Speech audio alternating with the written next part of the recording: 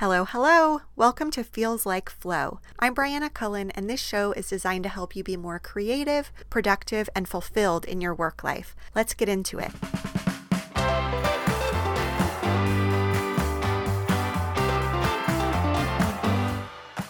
One of my true comforts is watching BBC home and garden shows with Monty Don. If you love Monty Don, please send me a note and let me know. My poor husband having to watch these shows with me. But this old show that I've been watching lately is called My Dream Farm.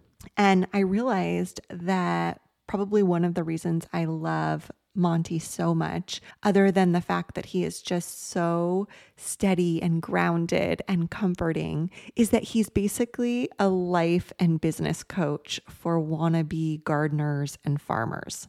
So on one of the episodes that I watched recently, there's a couple who is planning on pouring all of their energy on their farm into building a big barn. And Monty gets them to stop and advises them to set the barn project aside and focus on buying a small herd of cows and planting some fruit trees. On another episode, a couple is really focused on executing these huge overarching plans for the farm, which includes a farm shop and a cafe and an art gallery, all with gorgeous modern buildings. But right now, it's just acres and acres of empty fields. And so Monty convinces them to create a smaller makeshift version of what they want on one corner of the land in order to just get started and let the community know what they're doing and get the community on board and see if it's even a fit in this little rural village in England that they're living in. And as I realized that Monty's really an undercover coach, mentor, guide, it got me thinking about how much we want to spend all of our time setting up shop. When it's time to try something new, to find a career that we're interested in, or start a business, it feels safer and more within our control to just focus on getting ready. If you've ever jumped into a creative hobby, like you decided that you were going to get really into sewing is one for me, or some kind of project where you needed a lot of physical materials. And maybe you have noticed this for yourself where you spend all this time buying supplies before you've ever actually tried the activity. I know I will call myself out here and say that I have so many power tools in our garage that are still in the box they came in because I have big plans to do some renovation projects, and then I get distracted and I don't get around to the projects. It's much easier to order the materials and look at inspiration photos than it is to actually learn how to use a miter saw and mess up and have to start over. And of course, it makes sense to want to build a foundation like these farmers. Of course, they want to put down roots. They want the barn. But sometimes those kinds of actions create a false sense of security and progress. This can show up in a lot of ways, again, for people who are thinking of changing careers or starting a new business. And again, I'm prone to all of these. I'm not off the hook. I totally get it. But it could show up like thinking you need more education or some kind of certification, believing that you need to create a more polished image that makes you feel more worthy, makes you feel like you're in control of how people see you.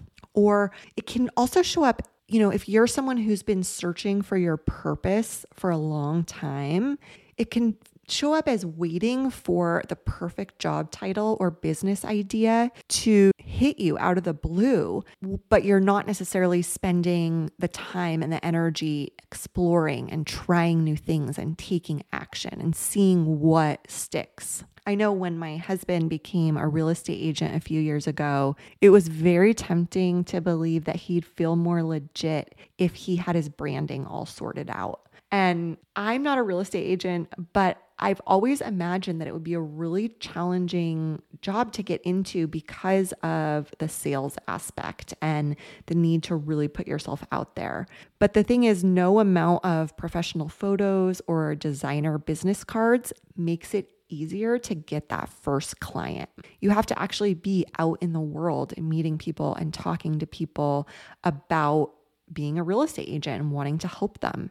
And then once you've helped a handful of clients buy or sell a house, you realize that business cards had nothing to do with making it happen. And again, it's hard to overstate how scary it is to be new at something or to be trying to create something from scratch without much of a recipe, especially if you have any sort of perfectionism in you or you feel like you're supposed to be good at everything right away. And if you're trying to create something from scratch, you just have to keep taking one step after another. And if you're anything like me, you're looking around for the user manual for your life, wondering where the answers are, and then remembering over and over, oh, right, there is no manual. It feels much safer to spend a lot of time getting ready to do the things. And it feels productive because you might be checking things off your list. And sometimes those things are very concrete. They feel even more concrete than actually doing the work. But there are some real problems with this mode of operating. So what are they? One is that you're putting off getting real experience in the thing that you want to do or try. So to go back to the farm example, nothing is going to prepare you for taking care of pigs like taking care of some pigs. And the idea of making jam and preserves from your homegrown fruit and selling it to local market, like the idea of that in your mind is very different from spending hot, steamy days in your kitchen, actually processing the fruit and dealing with the fear that maybe people won't like it enough to buy it. Another issue is that you might like the idea of a project or a career more than you actually like the day-to-day work. For a while, for me, I had this idea in the back of my mind that I wanted to work in production. It sounded so exciting and so different from accounting. I really liked the idea of showing up on set and honestly being told what to do, getting the work done, and then leaving it there when I went home at the end of the day. So I went to work as a production assistant. And I was really fortunate because we had some family friends with a small production company. And so I was able to test this out. And I got to work as a production assistant and then a coordinator on a bunch of shoots. And I discovered that producers do not sleep. The production crew has the longest day of any role in the industry.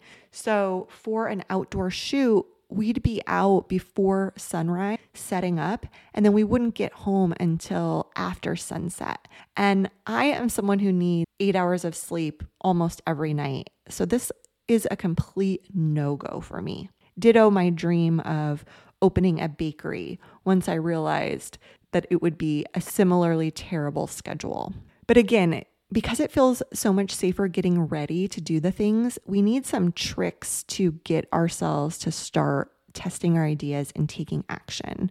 And with so many things, awareness, the biggest first step. It helps so much. So where have you done this where you keep gearing up and like clearing your throat, but you're not really taking any risks? And then second, it helps to have an awareness of what the specific risk feels like for you. Is it a fear of what other people think? Is it a fear that maybe you won't be good enough at this thing? These are so normal and common, and I have struggled with them. I still do struggle. They're the fears of any beginner, and the only real way to find out is to try. And you can also go one step further and decide that if you do enjoy the thing, it's within your power to get better at it. And then 3, it really helps to put yourself into an environment and a community that will hold you to your vision and encourage you to take action. This might be a mastermind or an accountability pod. It might be that you collaborate with someone on a project, or you hire a coach, or you get yourself on a certain schedule where there are deadlines and there are people who are expecting something from you. You commit out loud, kind of like a podcast. So that's what I've got for you today. Thank you for being here and helping me hold to my vision to be creative and share what I know and show up on this podcast every week. Happy autumn. Talk to you next week.